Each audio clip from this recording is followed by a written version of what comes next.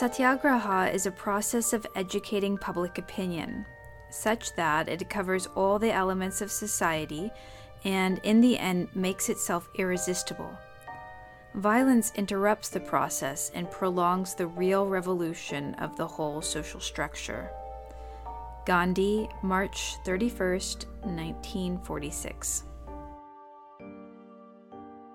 As Gandhi said elsewhere, nonviolence is our destiny and our nature and the guiding principle of our human evolution.